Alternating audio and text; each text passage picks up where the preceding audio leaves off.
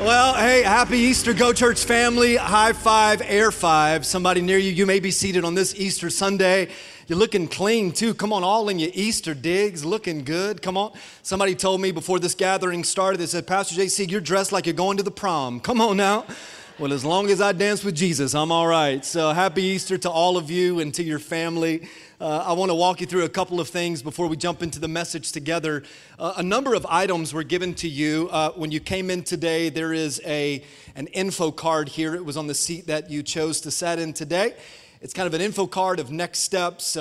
Maybe you're new to Go Church or you're returning for the first time since COVID happened. And so here's just a little outline of some of the great next steps for you and your family here at Go Church. This is a free take-home item for you.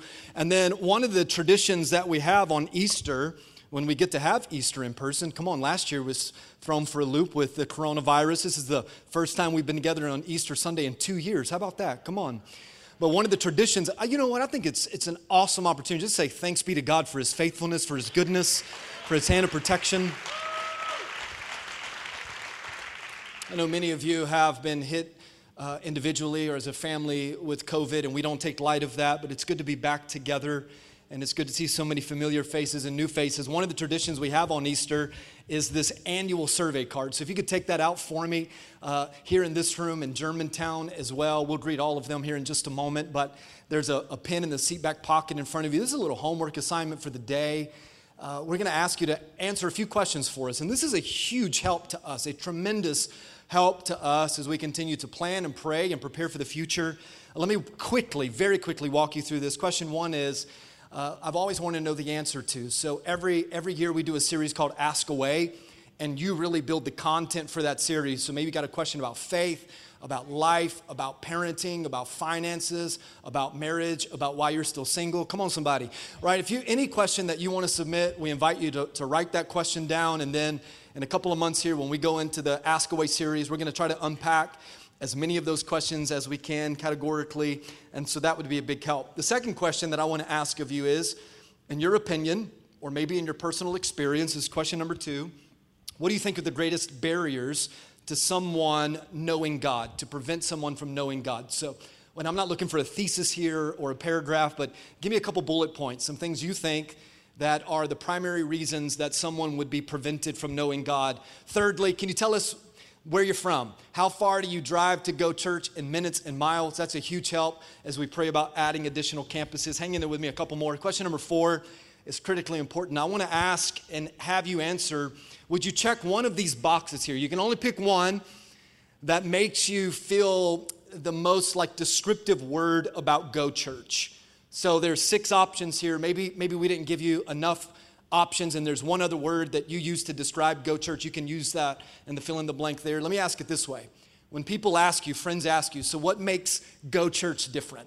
What makes Go Church unique? What is that one word? Does that make sense? So I want you to check the one box there that is the most significant word to you describing how awesome your church family is. Come on. Now, if you're visiting with us today, and this is kind of your first time, or you've been only a couple of times, maybe you don't know us that well. So here's how I would ask you that question, and you use the other section to fill in your answer. But what are you looking for in a church? What's the number one thing that you're looking for in a church home and in a church family? If you could write that down.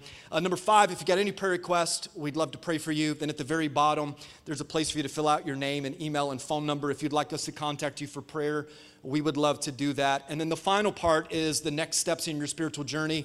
You're going to hold on to this card because we'll close out the gathering with that information. And then you've got in the seat back in front of you is a sermon note card, a message note card. We encourage you and invite you to take some notes during the message. And I don't want to forget to welcome our online campus, our Germantown campus. God bless all of you. And then we always give honor to the incredibly brave military men and women and those awesome first responders. Not a better time to show some love than right now, especially what's happening in our county. So come on, welcome Germantown, welcome online, people in overflow, first responders, military. God bless all of you. And then here's a little hook to try to get you to come back next week, all right? So a lot of great faces here on Easter. I want you to come back next Sunday. We're going to kick off a 4-week series called My Crazy Family. Come on, so 4 weeks. I'm going to talk about my crazy family, and I'm going to take all 4 weeks, literally, and I'm just going to talk about the craziness of my family, because we jacked up, y'all. Come on, somebody testify to that. If you got a crazy family, come on, now's a great time. We're not, actually 4 weeks wouldn't be long enough to talk about the craziness of my family, so I'm going to let you testify about the Jerry Springer show that you've been on with the craziness of your family. We're going to talk about the dynamic of family, the uniqueness of family, the challenges of family, the craziness of family, and so we'll start that next Sunday. We'll go 4 weeks, and then we'll end the weekend right before Mother's Day. So a lot of great things that are happening here at Go Church, but you came on Easter Sunday, and you came for worship, you came for communion, and you came for a word. And so I'm honored and privileged to have the opportunity to share with you a message today. In full transparency here, I kind of always struggle with Easter. It's not about the content. It's like, well, what should I preach on today? It's kind of like information overload. It's like, how do you narrow down this entire story from the virgin birth to the cross at Calvary to the resurrection of Jesus? And how do you package that content in a way that, people are not just enjoying that, but you're receiving it, and the Word of God is transformational, and you leave here different. And so a few weeks ago, I was just kind of challenged with this, and it's going to be very simple, but I hope that you'll find some hope and life in it. I want to give you 3 absolute truths about Jesus. 3 absolute truths about Jesus. Now, some of you who are skeptics and critics automatically, and I hadn't even started yet, you're like, well, and I don't know why I'm going to do this in a country accent, it just feels appropriate, but, well, there ain't no such thing as an absolute truth. Well, until you can prove what I'm about to show you to be false, you have to accept them as absolute. So I'm going to show you some things that back up through evidence the absolute truths about Jesus. And so open up your hearts, open up your minds. Let's have this conversation for a moment, and let's see where the Lord would take us. Here's the very first one here, and this is an absolute truth. Jesus is the only one that can save us from our sin. Okay, so for those of you that are like saved, you've experienced salvation and grace and mercy, that'd be a good place to say amen. So let's try it again. For those of you that are new, this TV is very high tech. If you press it with 1 finger, it will advance forward, 2 fingers, and it will move backwards. So you didn't say amen loud enough, so I'm just going to go back. So I'm just going to rewind. The first absolute truth is this: Jesus is the only one that can save us from our sins. Come on. There we go. That's a little better. Jesus is the only one that can deliver us. Jesus is the only one that can rescue us. What happens is sin traps us, and God sees us trapped in our sin. And so God sent his only begotten son, Jesus, to rescue us from the trap. Now, trap is a very interesting word, and it's a very interesting experience. Rhetorical here, although you could raise your hand if you felt, impressed to, but have you ever been trapped before? Trapped by something, or trapped by someone, or trapped in something? Let me increase the anxiety of every single one of you that have claustrophobia, but have you ever been trapped on an elevator? She's like, right here, me, stuck on an elevator. Have you ever been trapped in a car? Or maybe you've seen this as, you've kind of rubbernecked a wreck on the interstate. A car has been in an accident, and they have to take the jaws of life to remove the individual out because they're trapped. I'm not making light of the situation of the tornadoes that swept through just now over a week ago, but many families in Noonan, Georgia, and some that call Go Church home, because of the devastation of the storm, they were trapped in their homes, and they had to be rescued from their homes. On a little bit lighter note, if there is one thing that constantly gets me in trouble in my marriage with Kimberly, it's how I trap us into commitments. Now, y'all, I can't say no. I just can't say no. Now, for those of you that are Enneagrammers, the personality assessment, come on, show me your hand if you know about the Enneagram personality test. Okay, it's just one of those different personality tests. So I am an Enneagram 8 with a heavy wing 7. So that wing 7 is the one that likes to partay. Come on. And I love to hang out with people. I love commitments and dinners and parties. And, if you ever want to hang out with Pastor JC, the fastest way to get a meeting with me, take me to play golf. Come on, but Kimberly will often say, why did you commit us to that? Why did you trap us in that? I'm like, you need to love people a little bit more. Just let the Lord work on this. But I'm always double booking us. Come on, anybody do that? I'm always getting us, trapping us into multiple commitments. And now we got to figure out how to backtrack out of that. And so we've all had the experience of being trapped by something or by someone. If you go back to 2003, April 26th, as a matter of fact, there's a story of a man named Aaron Ralston. Aaron was a professional canyoneer. He was a rock climber. And he is rock climbing in Blue John, Utah, the southeast portion of Utah. And the story tells us that on a descent from the canyon, his arm gets trapped between the interior wall and a boulder. And many of you know this story because they made a movie about his life and about this particular trapping experience, that he was trapped for 127 hours. He was trapped. He was the only one out there, and the only way for Aaron to survive, and I don't want this to come across as morbid, it's just the truth of the story, he had to self-amputate his arm. The only equipment that he had was a dull pocket knife, and he amputated his arm. And you can watch the movie 127 hours, he was trapped. Now, I can't imagine that, and hopefully the different trapping experiences that you and I have are never to this degree. But could you imagine? But at the end of the day, look, regardless of how you find yourself trapped, one thing we have in common is this: we've all been trapped by sin. This is the goal of the enemy, too. It's to trap you in sin. And we'll talk more about that here in a moment. I think about the psalmist David. The psalmist David wrote in Psalm 51, he said, look, from the time of the conception, from the time that I was conceived in my mother's womb, from the moment that I was born trapped into sin. So the moment that you're alive, you are alive, but you are trapped into the sin of this world. Romans 3, a very foundational verse in Scripture, says it like this: that we have all, somebody shout all, we have all what? Sinned, and we've fallen short of the glory of God, the righteousness of God, the holiness of God, the standard of God. Sin has trapped us, and because of that sin, we can't find our own way of escape. You can't, hear my heart for a moment, but you can't self-amputate your way out of the trap of sin. There's only one that can save you, and his name is Jesus. And the goal of the enemy is to trap you and to keep you trapped.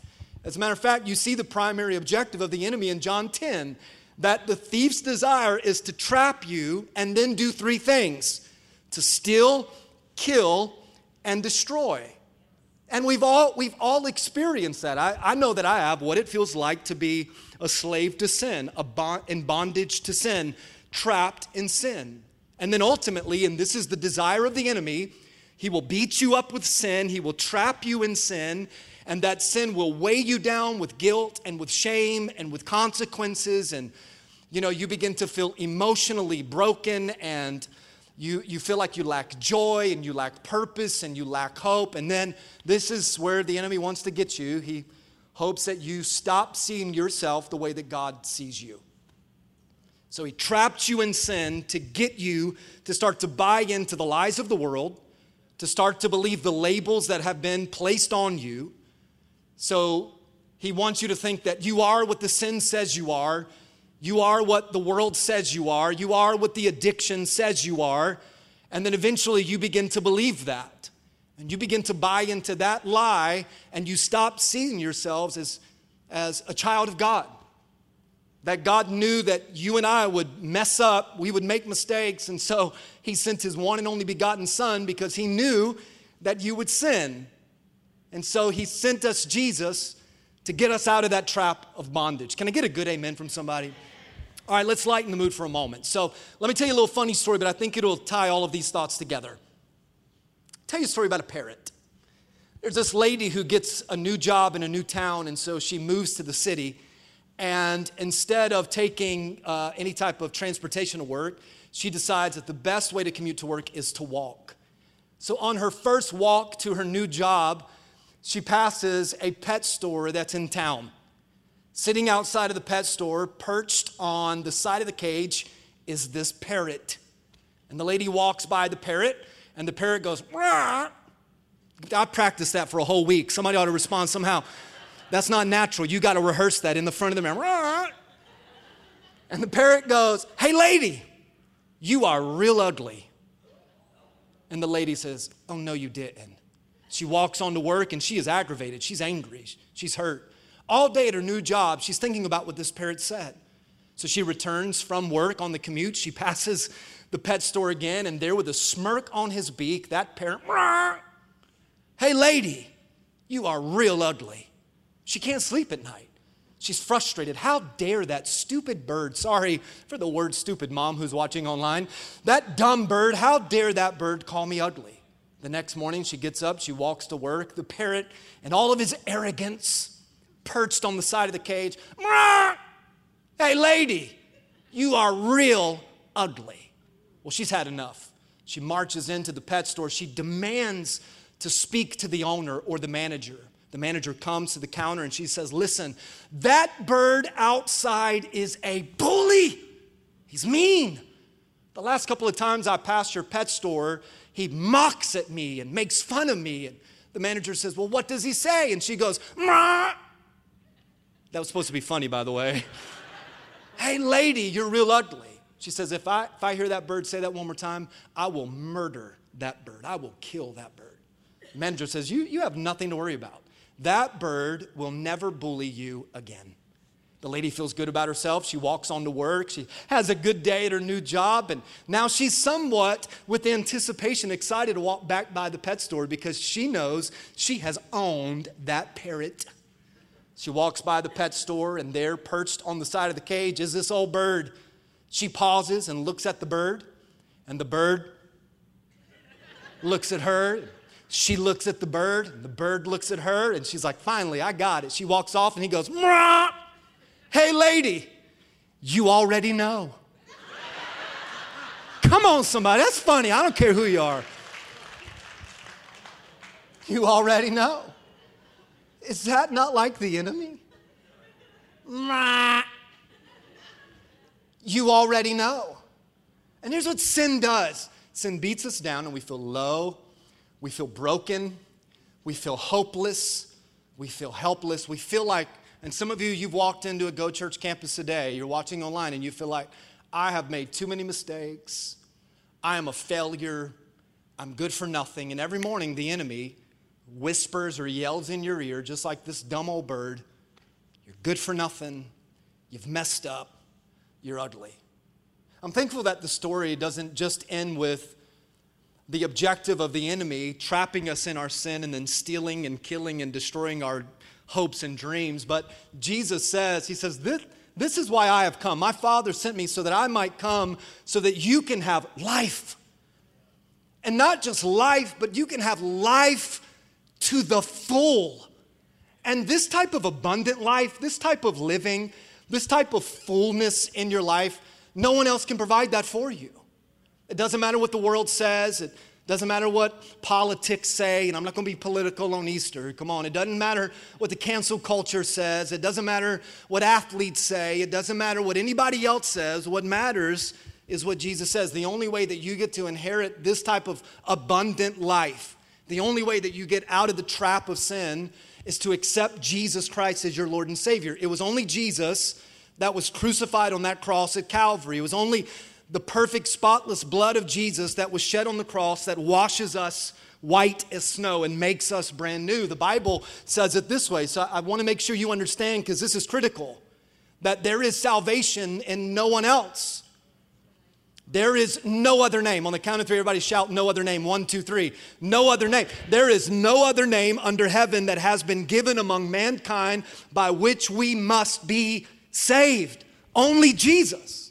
It's only Jesus who can save us from our sins. Don't buy into the lies that the world will tell you. That will keep you trapped in the sin that's in your life, and it will keep you out of experiencing eternity with God and the beautiful place of glory called heaven. There is salvation in no one else. You can't find it in anybody but Jesus. And the other part of this is this: you have to confess with your mouth that Jesus is Lord, that Jesus Christ, the Son of God, is Lord, and you must believe in your heart that what? Let's read this particular highlighted yellow phrase on 3. 1, 2, 3. That God raised him from the dead, and that's how you will be saved. So the enemy traps you in this sin, beats you down, presses you down, whispers lies into your ear. And I'm telling you, if you feel that weight today, I've got good news. This is Easter Sunday. Come on, somebody. And Jesus and his love and his grace and his mercy is available for you.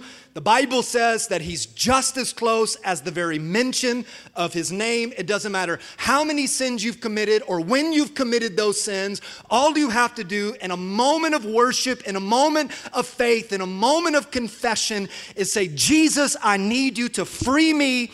deliver me, rescue me, and in a moment, you get to experience his grace. That feels like a good place to pause and give Jesus some high praise. Come on. Confess and believe that God raised him from the dead. As a matter of fact, that's the second absolute truth. Jesus is alive. Oh, come on, somebody. He's alive. Let me take you just on a quick little journey here. I won't sit on this too long, but I want to give you a little nugget to chew on, if you will. No one argues the existence of the man Jesus. Nobody argues that there was a man named Jesus that walked this earth 2,000 plus years ago. If you look at every major religion around the globe, and there's more than just these 1, 2, 3, 4, 5 that I've highlighted, but let's look at these 5 just for time's sake here. Every single one of these religious movements recognize that Jesus was a man. If you look at Judaism, that's the Jews. They believe that Jesus was a wise man. At the Muslim faith, they believe that Jesus was a prophet. In Buddhism, they believe that Jesus was a teacher, a wise teacher, an exalted teacher. In Hinduism, they believe that Jesus is a God with the other 100,000 gods that they worship. So even the major religions around the world recognize that Jesus was a man. The thing is this, though, is that when you talk about the resurrection of Jesus, let me say this, and then I'll give you a thought that you'll see on the screen. The resurrection of Jesus is the linchpin of Christianity. The resurrection of Jesus is what separates Christianity from every other religion. So the fact that we believe that God sent his son to die on a cross, he was buried in a borrowed tomb, and then 3 days later, let's go a little old school for a moment. Up from the grave he arose. Come on now. Jesus came up out of that grave. That faith that Jesus is not in that tomb any longer is what separates Christianity from the rest of the religious faiths around the world. Now, I've not had the privilege yet of going to the Holy Land and visiting the tomb where Jesus was buried for just 72 hours, plus or minus. One day I'll get to go, but I know that my in-laws have been, some of you have been, and you visited the tomb, and guess what? Pardon the grammar, but he ain't there.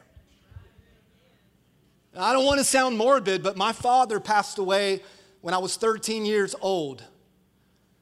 You're looking at 27 years ago, my father died from an unexpected heart attack. Today, I could take you to the cemetery where he's buried, and 6 feet under there will be a coffin, and there will just be the skeletal remains of this man that I love. He's there. Where is Jesus' body? I want to unpack that for a moment, but not to oversimplify this, but I want to make sure we all understand when we talk about the resurrection of Jesus, what does that actually mean? Here's a working definition of the word resurrection. A resurrection is when something that is dead comes back to life. Does that make sense? Kind of nod at me if that makes sense. So a resurrection is just something that is dead. It has now come back to life. Let me tell you a story of a resurrection experience that I had in my family. So I'm 8 or 9 years old, and I had been begging my family for a dog. I want a dog. I need a dog. Got to have a dog. We are an anti-cat family. Come on, that's like a generational blessing that's been passed down. Ain't nobody got time for cats. Come on, somebody just testify to that truth. With all their attitude, I'd rather have that parrot than a cat. Give me that parrot instead of a cat. But we love dogs, and I wanted a dog, and like any 8 or 9-year-old boy, I promise I'm going to take care of the dog. I'm going to feed the dog. I'm going to walk the dog. I'm going to bathe the dog. I'm going to teach the dog tricks, and all the promise. If I don't do this with the dog, then you can lock me in the room forever. I'm going to take care of this dog, and it took what seemed like a lifetime to persuade, my family into finally giving in and getting me a dog. Now, my family was kind of like a cheap family, if you will. And, nowadays people buy expensive dogs and they will fly to get the dog. You know what I'm talking about? There's one guy I know that he bought his family a dog. He chartered his own private airplane to go get the dog. That's a little extreme, but hey, you do you, boo, right? So, but that's not our family. That's not our story. My dad was like, we're going to get you a dog, and we're going to get it from the pound. Now, that's good because I believe in rescuing animals. Come on, somebody. So for the cancel culture, want to know our stance on animals, we love all animals. Come on now. And so he's like, we're going to go to the pound. But my dad was so cheap that he didn't want to go inside the pound. He just thought, I can save that fee, that $50 fee, if I just wait in the parking lot. I'll take advantage of an emotionally abused family. We'll get their dog, and I'll take that dog back home. Are you with me? So sure enough, this family pulls up, and my dad's like, hey, what are you guys here for? And the guy's like, well, we're going to drop off an animal because this is kind of an animal shelter. And my dad's like, well, what do you got? Because we're in the market. It's like the black market for dogs. So what you got? And the guy's like, well, it's in my back seat. Come take a look. So my dad walks around. He's like, well, does this dog have a name? And this is a mostly true story. I will embellish it like any good preacher will, but for the most part, it's true. This part is true, what I'm telling you. He says, does the dog have a name? And the guy says, yeah, his name is Chester. Okay, my dad says, Chester. What kind of dog is Chester? The guy's like, I have no idea. I mean, he's just a mutt. He's a mangy mutt. He's about 100 years in dog years. Chester came with his own food and water bowl and his own IV. That's how old he was. I guarantee you that Chester smoked cigarettes for about 40 years. I mean, he could barely move, right? He's kind of slow on the last limb of his life. And so my dad's like, we'll take it. Take Chester. So they get Chester. Now, be mindful, pre-cell phones, and I wasn't with them. They wanted to go and get this dog. I'm at home waiting with anticipation. So my family pulls up in the driveway and, they honk the horn, meep, meep, and I come outside and my mom gets out of the car first and my little 8-year-old sweet, cute, I was a cute 8-year-old, y'all. I'm going to tell you right now, blonde hair, and I'm standing, y'all didn't believe that, but that's a true part of the story too. And I'm standing there like a little orphan child, excited to see the gift that they would provide for me for my good behavior. My dad gets out of the car with this mangy, matted, nasty mutt of a dog. But I loved it.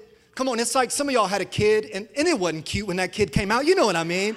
But you loved your kid anyway. And everybody's like, oh, it's an ugly kid when they're like, that is a precious child. That is a blessed child. No, don't call my child precious. Tell me if he's cute or not. And they put little Chester on the ground, and I didn't even know his name, but I loved that little dog. And Chester, I'm like, here, boy. Here, boy. Really tough hearing, and again, smoker for all those years, but something out of the peripheral, besides the glaucoma, caught the attention of Chester, and across the street was a cat. And Chester's antennas went up. Hey, there's a new friend. And Chester turns and starts walking towards the cat. And I'm like, hey, buddy. And my mom says, call him by his name. Well, what is his name? Chester. And I laughed. I was like, but for real? And I was like, Chester! Now Chester's picking up a little bit of momentum because he wants to make a new friend.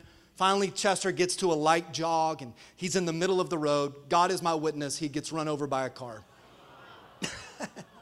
My sister, who's watching online, I know she is bent over laughing so hard. Not because the dog was dead. Oh, he died, by the way. I mean, that was it. Front tire hit Chester, went up in the air, landed, second tire, ran over Chester, boom, boom, 2 booms. She's laughing right now because of my 8-year-old response. I hit my knees. I'm like, why, God? Why? Because all I wanted was a dog. That's it, a dog. And I get a dog. He wasn't cute. He wasn't sweet probably, but now he's dead. Are you serious? Come on, man. I'm like, God, why? And now I know his name, and I know she is dying laughing. I'm like, Chester! Like I've known him my whole life. I didn't even get to hug him. I didn't even get to let him lick me with his smoke smell breath. Chester, why, God? Well, my mom is just flipping out. It's pandemonium. My dad, he was actually kind of cool about it. He's probably like, we'll just go back down to the pound. I know a guy. So I run out in the road. My mom's like, you got to get him. I pick him up, his lifeless body in my arms. We get in the back seat. This is the first time I ever held this dog, and he is dead. I'm crying. My mom's praying in the Holy Ghost. Come on now. And we're going. I'm like, you got to get us to the vet. And my dad's like, I'm going to tell you right now, I'm not paying a vet bill. That dog is dead. There is no hope. Let the dead bury the dead. Like, it's over. I'm like, get him to the vet. So my dad's like trying to like pretend like we're going to the vet. Sure enough, we pull in the parking lot. God as my witness, before we get out of the car, that little dog goes, whoop. It scared the fire out of me. I peed my pants just a little bit because that dog was dead. Now, we didn't have all the technology of cell phone cameras, but I do have a quick little before and after photo of Chester. He's all right. Chester's good. This is when the car hit him, and then this is after. Thank God for technology. Come on, don't you love Chester already? Yeah, that's real. This is just Google images, y'all. This ain't really Chester. This dog's a lot cuter than Chester. I'd take this dog right now, wheelchair and all. But I experienced something that was dead come back to life. And truth be told, if God can raise little Chester from the dead, if God can raise Jesus from the dead, what is too hard for him?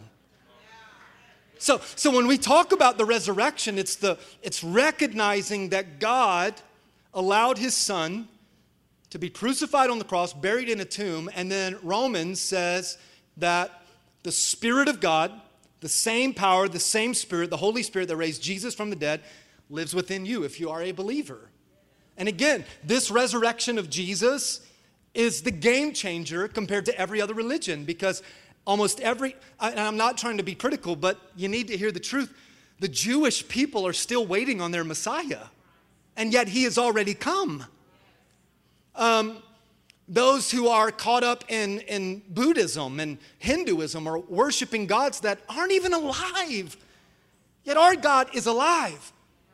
He was crucified and buried and then raised to life. And Paul told the church at Corinth, he said, if Christ had not been raised, if this resurrection never happened, then your faith, your singing worship songs, your reading of Scripture, your coming to church, your prayers, all of that is worthless, because it all hinges upon the fact that Jesus is alive. Can I get a good amen? Like, Jesus is not dead, but Jesus is alive forevermore. The Bible says that he's sitting on the right hand of the Father praying for his people. Jesus is alive.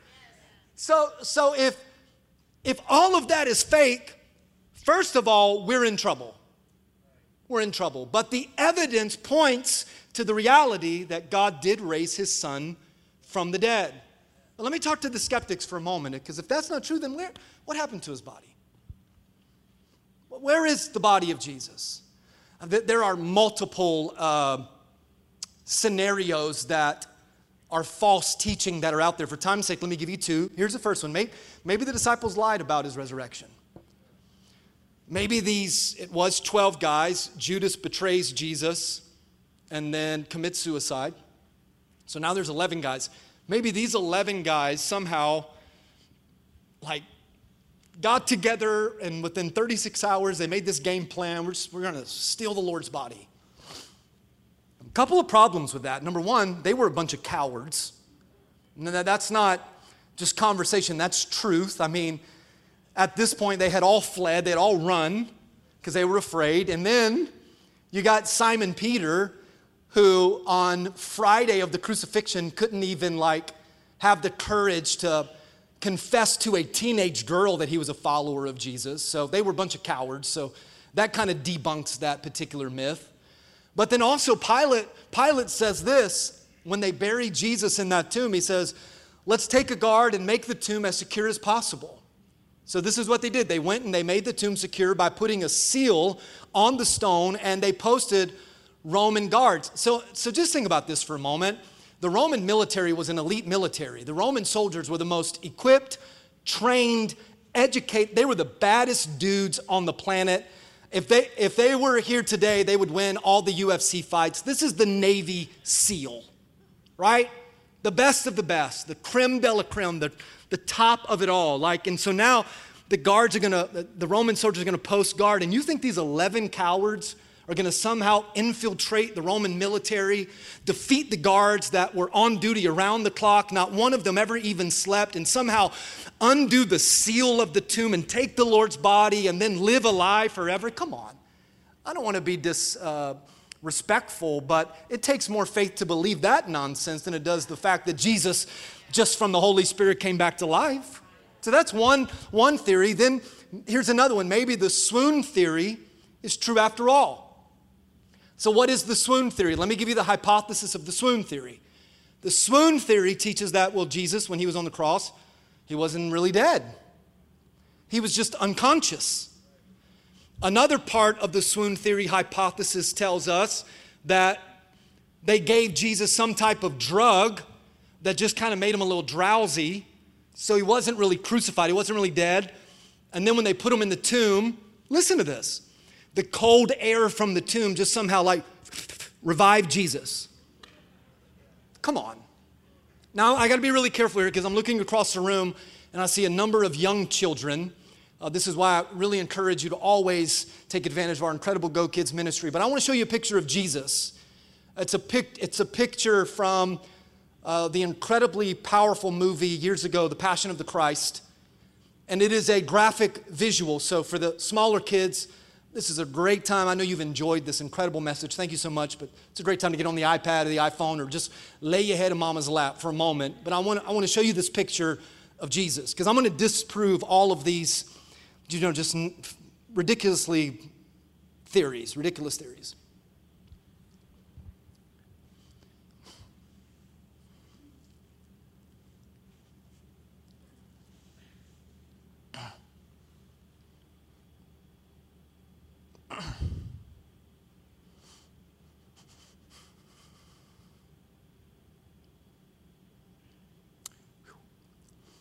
Before the crucifixion ever even officially started, Jesus was in critical condition.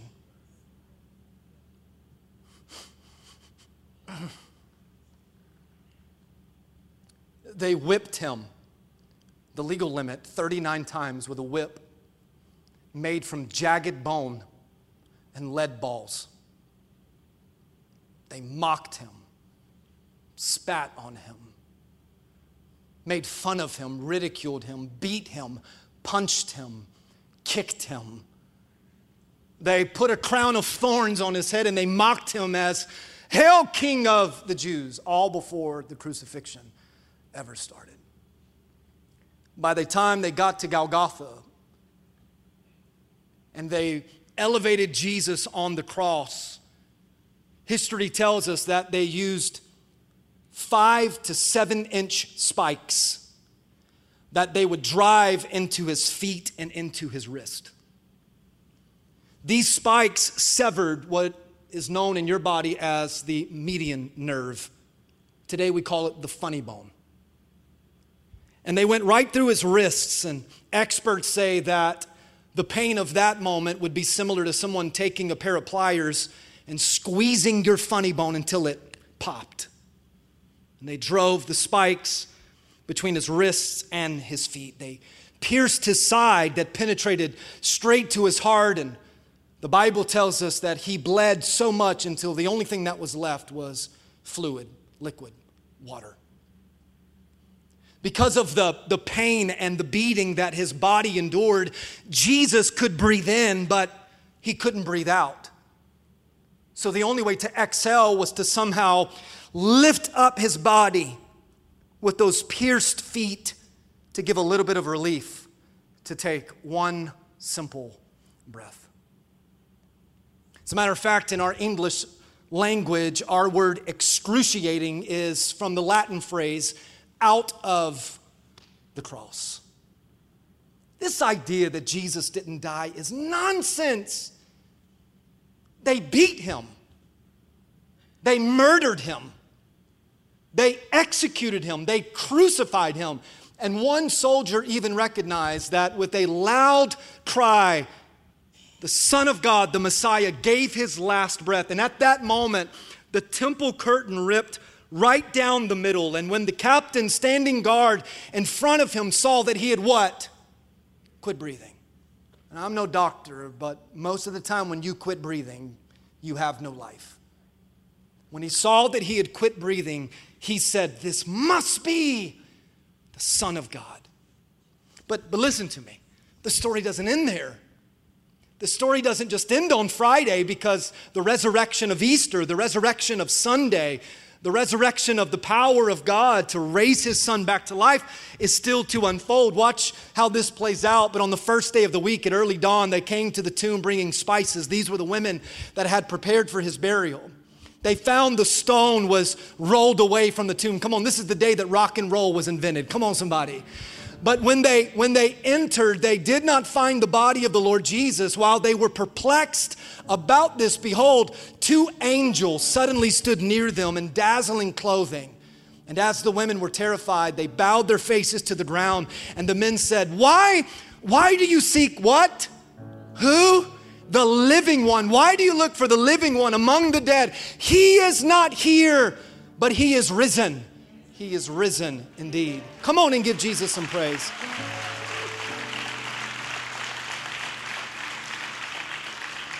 Oh, I feel the Holy Spirit. It was Jesus who said, Jesus says, I am the resurrection and the life. The one who believes in me, even if he dies, he will live. So let me tell you this real quick. The resurrection of Jesus, the absolute truth that Jesus is alive, proves that God can bring dead things to life. And if God can raise up Lil Chester, come on somebody, God can restore your marriage.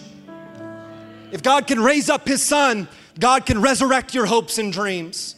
If God can resurrect somebody like JC, God can resurrect your spiritual life and resurrect your business and resurrect your broken relationships. The same power that raised Jesus up from the grave is here. It's the Spirit of God. Jesus is the only one that can save you from your sins. And Jesus is alive. Jesus is not some statue that I have to sacrifice fruit in front of and pray to. No, he is a God that hears me when I pray. He hears my voice and he knows my voice. Come on, somebody just thank God for being so close, an intimate God and approachable God. He is risen. He is risen indeed. He is risen. He is risen. He is risen. He is risen. Jesus is alive. One more truth, and we'll be finished on this message for Easter Sunday. The story is not done. There's one prophecy yet to be fulfilled. And it is the promise, church, listen to me, that Jesus Christ is coming back again. Soon is the hour of the inevitable return of Jesus Christ. Let me give you a little story here out of John 20. Early in the morning on the first day of the week, while it was still dark, Mary Magdalene came to the tomb and saw that the stone was moved away from the entrance.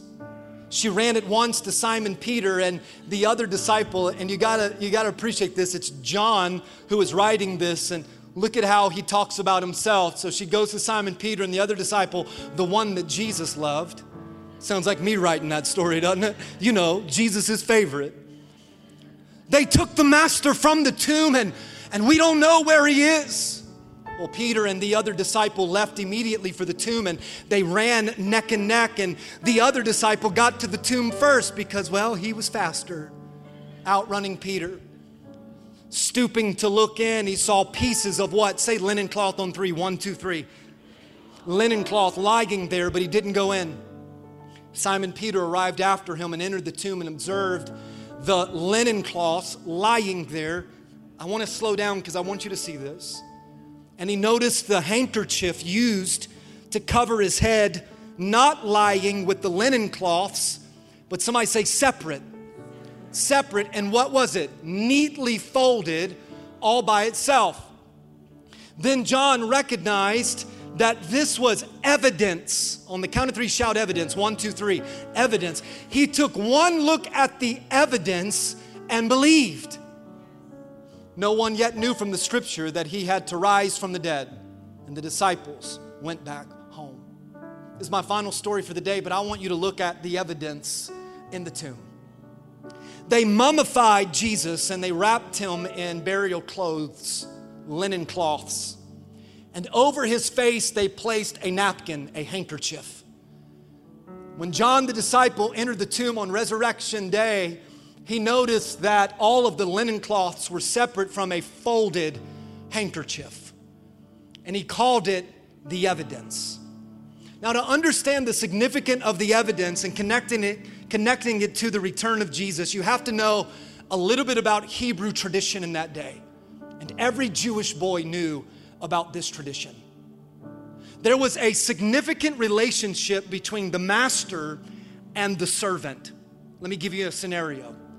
The servant would set the table for the master to come and to dine. And on the table, he would prepare the finest linen and a centerpiece of decoration and the choicest meats and the freshest fruits and the finest wines. And once the meal was set at the table, the master would come and sit down and begin to eat, and the servant would move just out of sight of the master. The master couldn't see the servant, but the servant never took his eyes off of the master. Are you with me? And the master would eat the meal.